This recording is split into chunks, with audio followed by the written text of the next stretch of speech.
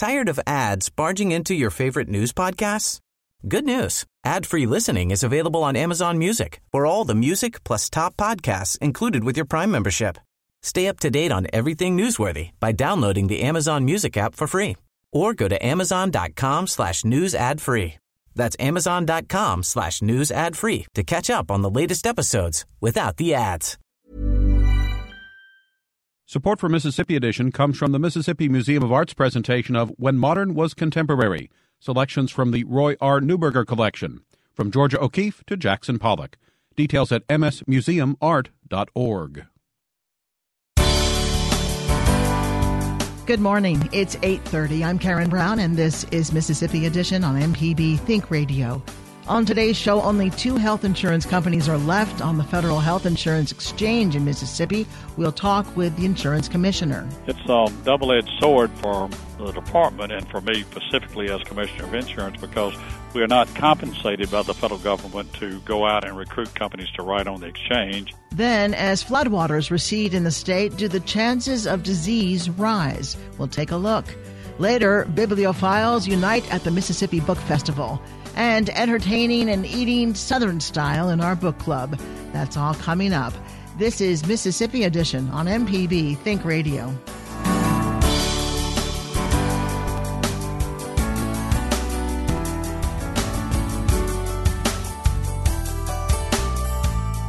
It looks like only 2 insurers will be providing health insurance coverage through the Federal Exchange in Mississippi next year. Insurance Commissioner Mike Chaney says companies have until next Tuesday to be approved to write policies in the state. United Healthcare will stop providing insurance through the Federal Exchange December 31st, but coverage will still be available in every county. Chaney tells MPB's Desiree Frazier a company he can't name applied to be on the exchange in the state, but he doesn't think it will be approved by the Centers for Medicaid and Medicare Services. We do not have a carrier at this point in time to replace United Healthcare in all 82 counties, but we do have a carrier in every county in the state, all 82, and actually we have 2 carriers in 16 of the counties, and that would include Humana and Magnolia. So we do have all of the state covered. We did have a company that had applied to write in all 82 counties, and they have not been able to get approval from CSIO, which is part of the CMS group, which is part of HHS Health, Human Services, federal government. CMS is Center for Medicaid and Medicare Systems, and CSIO is the Center for Insurance Information Oversight Committee. So we report to all of them, and when they give us approval, then we will know whether or not that carrier is approved to write in all 82 counties. At this point, though, I would just say that I do not think they will get approval. The company that is in all counties, which one is that? Well, at the present time, United Healthcare is in all counties, but they will cease writing in Mississippi beginning on January 1, 2017. In other words, every policy that they have out written through the Affordable Care Act will be canceled at midnight on December the 31st of 2016. Now, that does not mean that the policies that United Healthcare writes for people that are in AARP, for an example, they will not be canceled. AARP policies will continue to be enforced, as well policies that are written by United Healthcare that are not on the Federal Exchange. Humana and Magnolia, are they in all the counties? Magnolia is in all of the 42 counties, and Humana's in 36 counties, and then we have, the number should add up to 82. I just not quick in my mind with math. I think it's 46 and 36.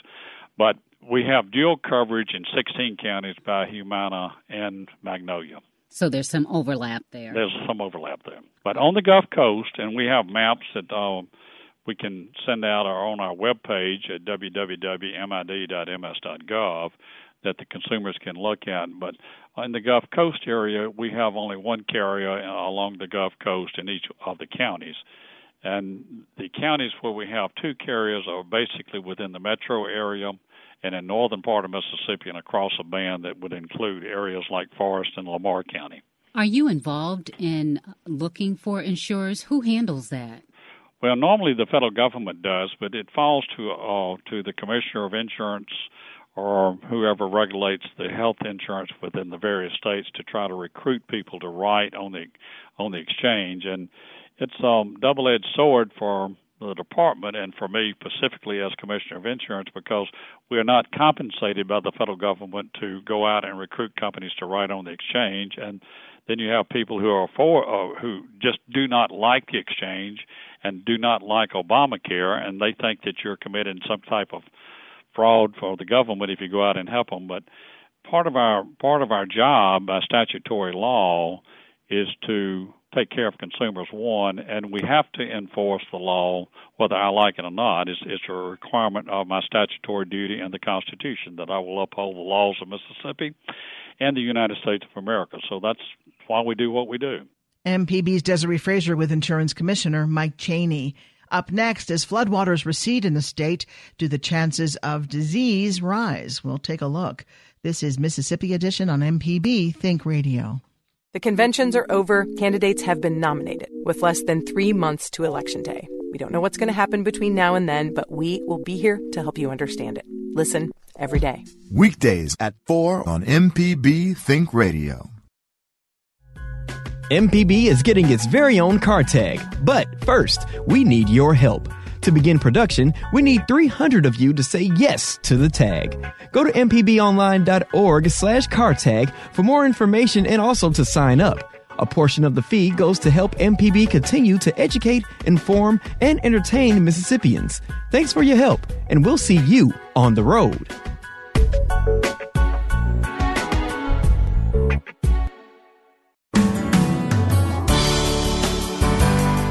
This is Mississippi Edition on MPB Think Radio. I'm Karen Brown. As Mississippians recover from recent flooding, concerns about possible health risks are increasing. According to the Centers for Disease Control, floodwaters and their remnants can be havens for waterborne diseases such as typhoid fever, cholera, and hepatitis. And pests like mosquitoes can also be a problem. The recent spread of Zika in Central and South America and the constant threat of the West Nile virus have some worried flooding will cause an explosion of mosquito-borne illnesses. Mississippi State entomologist Jerome Goddard tells MPB's Paul Bogert those particular threats may be overblown. After natural disasters like floods or hurricanes, mosquito problems can become quite intense, but there's not much of a disease threat associated with them. The type of mosquitoes that breed in floodwaters from storms or heavy rains or whatever like that are not usually involved in disease transmission. So it's usually a direct effect problem like biting, nuisance, things like that instead of the disease transmission threat.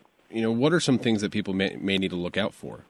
Well, I think one of the big problems with mosquitoes coming from floodwaters is that these mosquitoes hatch off in a week or 10 days after a flood, and they're very big mosquitoes and they're aggressive biters, so they certainly do impact people's, at least their state of mind, because there's a great nuisance. So there's not a lot people can do about them other than avoid them or protect themselves from them as much as they can. If it's just a flooding event and not a wind event, then they can maybe go inside a shelter or a home or somewhere and get away from them and avoid them. But the problem with a hurricane is like the windows are blown out and the roofs are damaged, this, that, and the other, so the people are exposed to this nuisance biting. Do flood conditions like this or, storm conditions, natural disasters, does that lead to a greater number of mosquitoes? Definitely after a flood, a hurricane, or other disaster in that vein, there are more mosquitoes after those events. After about 2 weeks, there are often tremendous mosquito numbers from these floodwater mosquitoes. As these floodwaters start to subside, there are lots of pools of water here, there, and the other that breed these floodwater mosquitoes, and there can be millions and millions of them, and they are a significant biting nuisance.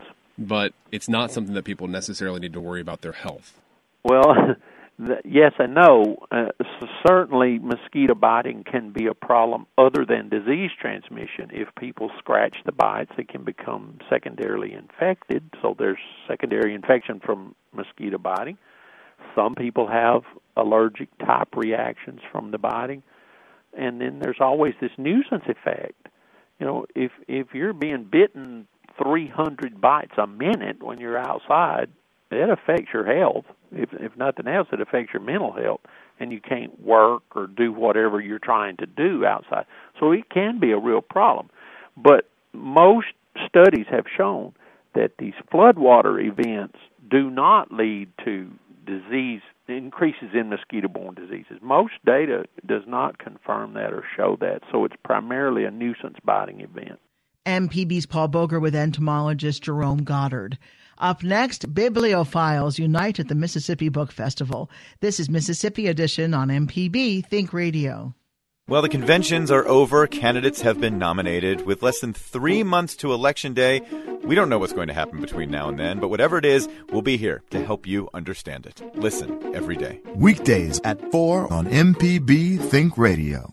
I'm Jeremy Hobson. As floodwaters recede in Louisiana, recovery efforts are underway. Thousands are returning to their homes to find extensive flood damage. Basically, the Amite River was running right through here. I mean, they call this neighborhood River Run. It was definitely River Run. You couldn't really walk out there. It would sweep you off your feet.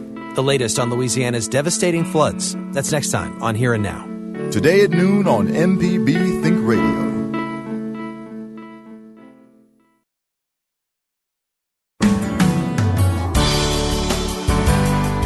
This is Mississippi Edition on MPB Think Radio. I'm Karen Brown.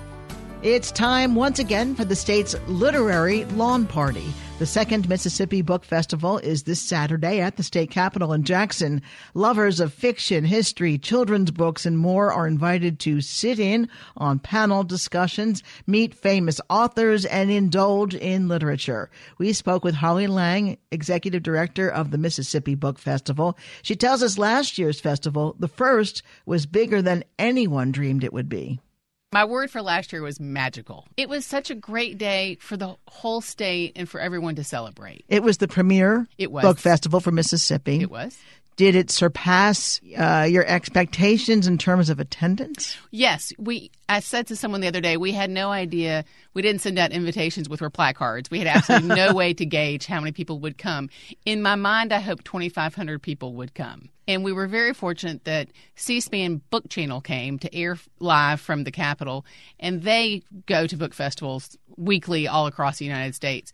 And they, along with a few other people and some monitors we had in place, we gauged over 3,700 people were there. That's pretty good. That's a good size crowd. Because it was a really hot day. I was there. It was a hot day. Hot. And, I told Lieutenant Governor Reeves, when we talked about this, I said, when do you get 3,700 people at the Capitol who really want to be there and they're in a good mood and they're glad to see everyone? I remember going inside the Capitol and sitting down for a few minutes just to get out of the heat, and you can do that. And it's wide open. I mean, I think people think, oh, my God, it's so hot, but everything's inside. I mean, the exhibitors are outside and there are food trucks outside, but the panels are held in seats with air conditioning. There was a real celebratory sense all around, outside, there was a lot of excitement. Inside, yeah. And it was standing room only, and people trying to get into rooms to be part of seminars. And there were some troubles with that in terms of everybody getting in where they wanted to.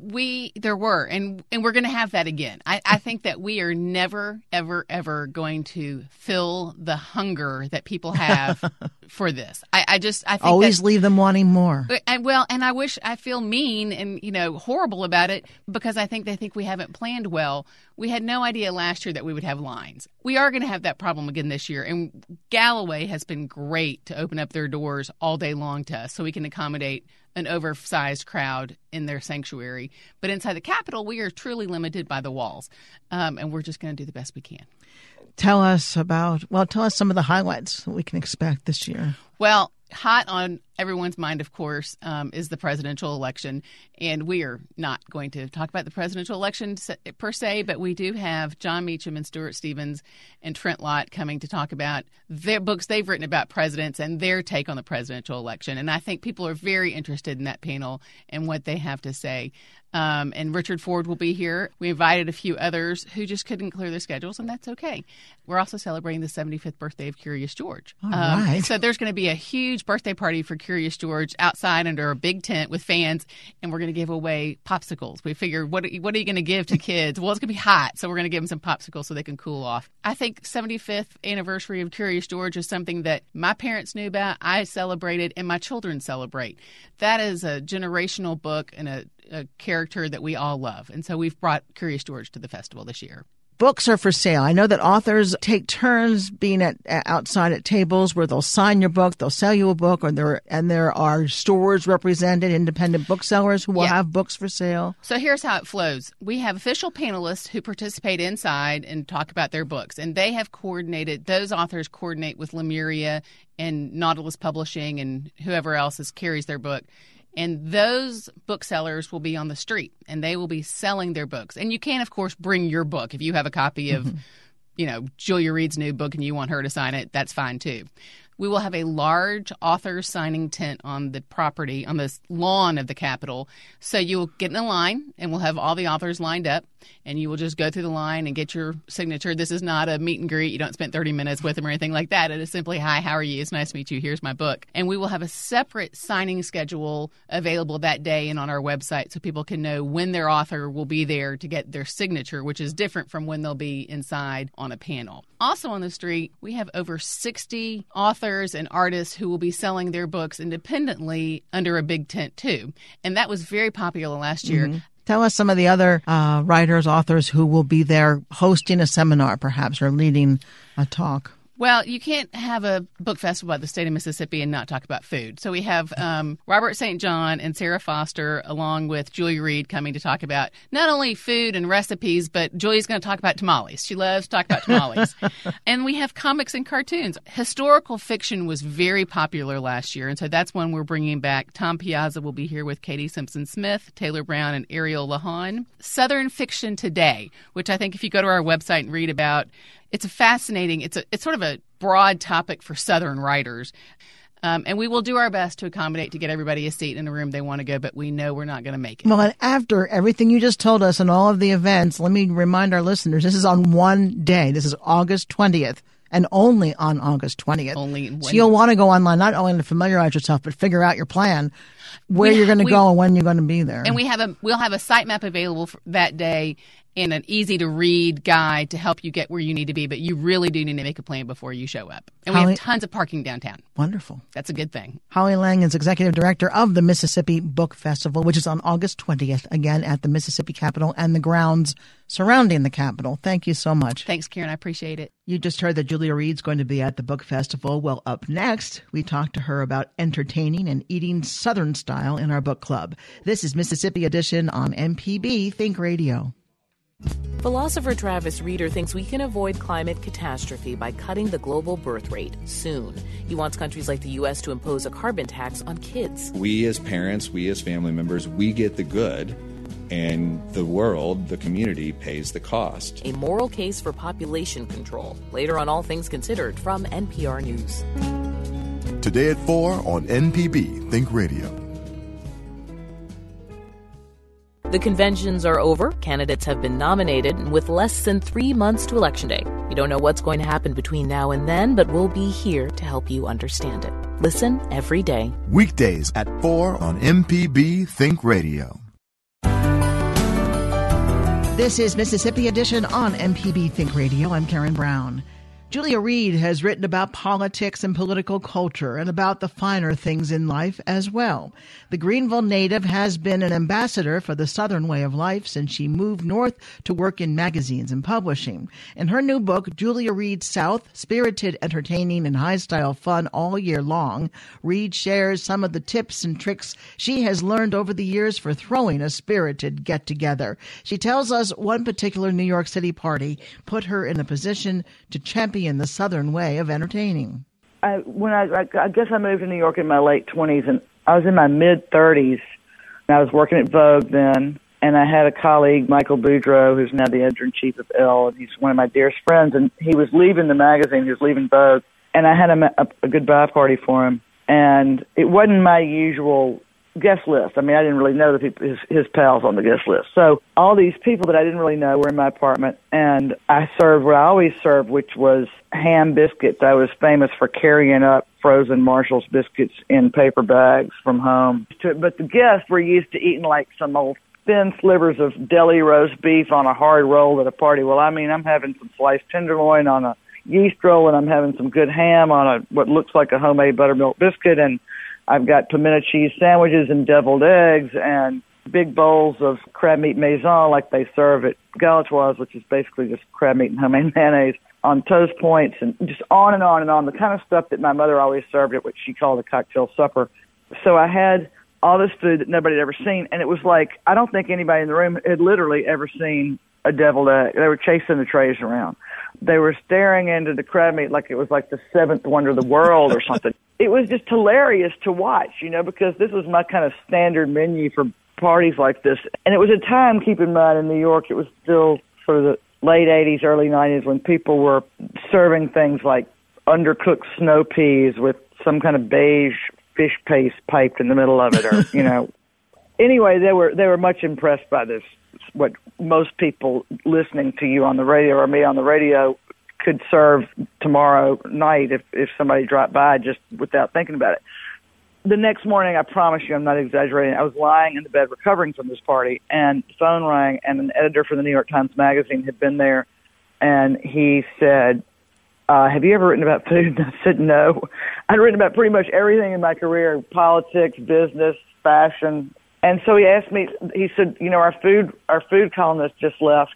Would you consider it? So I said, sure. So I wrote the food column in the Times Magazine for the next 3.5 years, and that's kind of how this started. Literally because I had a party and had some deviled eggs, basically. Have you ever had a dinner party that bombed? It depends on the definition, I guess you got to say. One night I had a party. You were glad when it was over. You were really glad when it was over. I'm sure I have, but some things that most people would think were bombs, I've always gotten a kick out of. Like I had one party one time where a fairly conservative friend of a friend of mine, he was my friend's guest, got in a huge fight with a more sort of enlightened, shall we say, arts activist. And they got in such a fight that she started beating him over the head with some bread. To me, that was sort of a huge success, and everybody ended up as friends.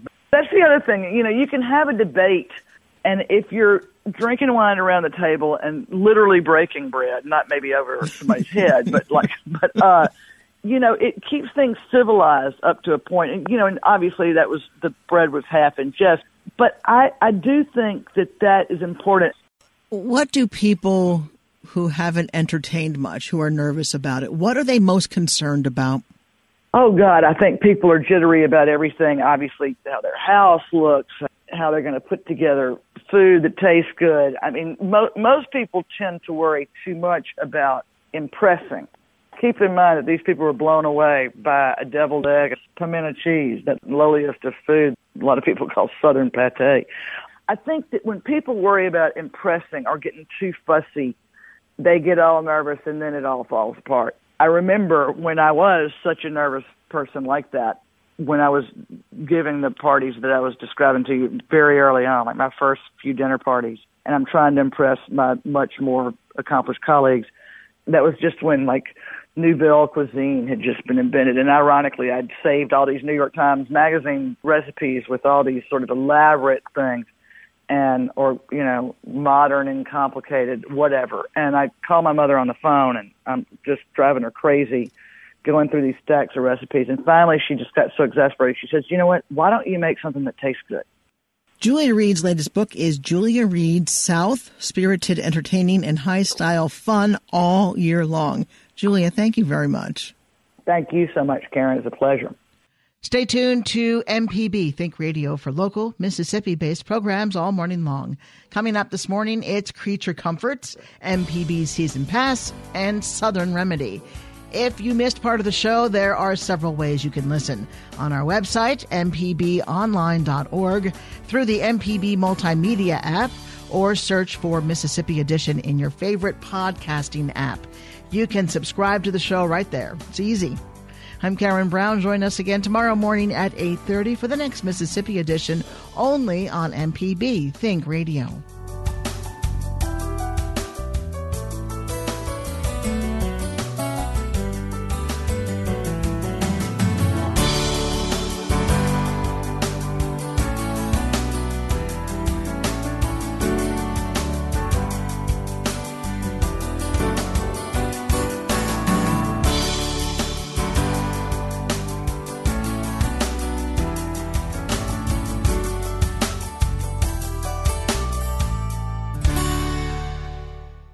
Support for Mississippi Edition comes from the Mississippi Museum of Art's presentation of When Modern Was Contemporary, selections from the Roy R. Neuberger Collection, from Georgia O'Keeffe to Jackson Pollock. Details at msmuseumart.org. It's Marketplace Tech for Thursday the 18th. I'm Ben Johnson in New York.